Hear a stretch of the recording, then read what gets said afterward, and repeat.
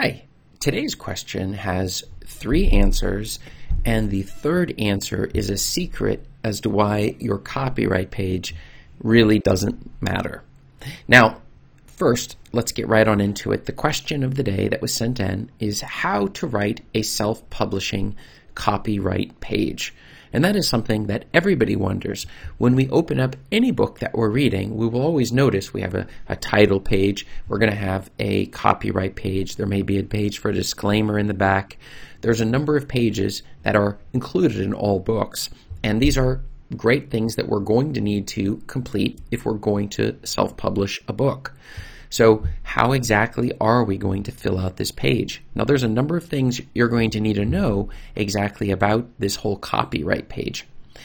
Before we get into that, this is Chris Baird from Self-Publishing Made Easy Now, where self-publishing doesn't have to be so hard. If you like this video, please hit subscribe, and if you would like me to make more videos like this, and also check out below in the description and you will see that I have a free self-publishing checklist to help you get started right away. So let's get right on into it. When I first started, I felt quite a bit of overwhelm. I saw all of the different pages you needed to include in your book, and I didn't know exactly where to start. It seemed very confusing. Do I include this? Do I include that? What are the consequences if I include it? I looked on the web. I saw other books that I had been reading, and I used some of their material, their copyright page, and followed the samples that they had and used it for my own publishing. And over a period of time, I began to understand that there are some things that matter and some things that don't matter so much, and why they matter can be a little bit confusing.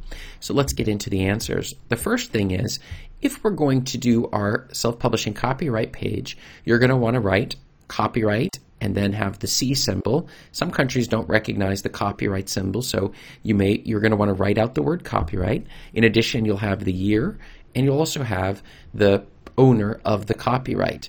And then you can also include all rights reserved. No part of this book may be reproduced or issued in any manner without written permission of the copyright owner, except for the use of quotations in a book review. This can also be added in order to try to protect the document. Now, the secret is that all of this work really doesn't matter that much, and there's a couple of reasons why. And the first reason, it's because when you publish the book out there, whenever it's put out into public and connected with you, you already have a copyright on it. People cannot just go ripping off your material. So if you go and create a blog and you put out some content there, even if you don't have a copyright claim stated directly again on that particular writings that you've put out there, you actually have a claim. People are not allowed to go and rip off what you wrote and then use it on their own websites and start making money and commercial value out of that. So you're already under protection the second you take what your ideas, you put it in writing and put it out there. So it is already protected. So then the question might be, and then you have the other issue, and this is the other reason why it really doesn't matter so much. It's because if somebody is going to steal from you and they're going to take your works and try to resell it or try to put it out on the internet for free, generally these people are really not going to have a lot of money, the people who are doing this. So what are you going to do? Is your plan to sue them? Is that what the plan is? And then the question is, how much will it cost you to use the lawyers that are necessary to bring about a lawsuit against those people if in reality they don't have much money in the first place? And the second thing is, how many sales are they really undercutting? Getting your books to sell can be a challenge already when you have ads and you're on the right website. Most people who want the book are not going to be trying to figure out illegal ways to go about getting your book. Now, if you're a famous author, then of course it is useful and beneficial to protect your writing. But by that point, you're already published by a major publishing house. They have a whole series of lawyers.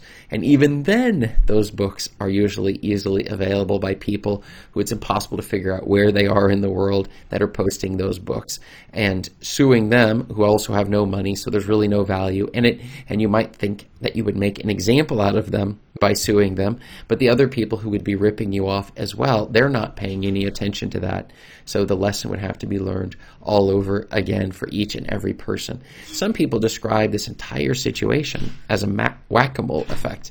As one comes up, another, you smash it down, another one comes up, and then you go after that one. And eventually, you're really just losing money in the process. And if your goal is to make money, then you're going to want to be really careful with this particular process.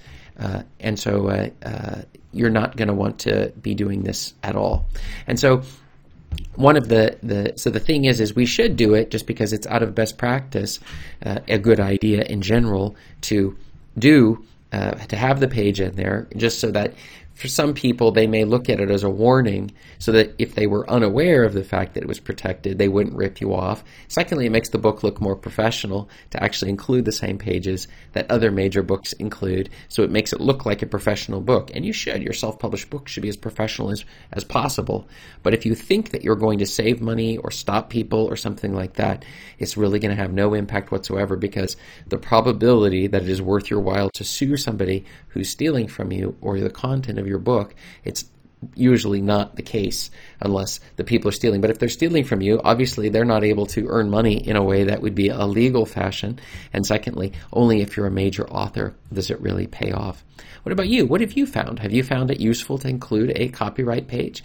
Has it been very tricky for you to come to figure out the different elements and the parts that are necessary in when you want to write a self-publishing copyright page?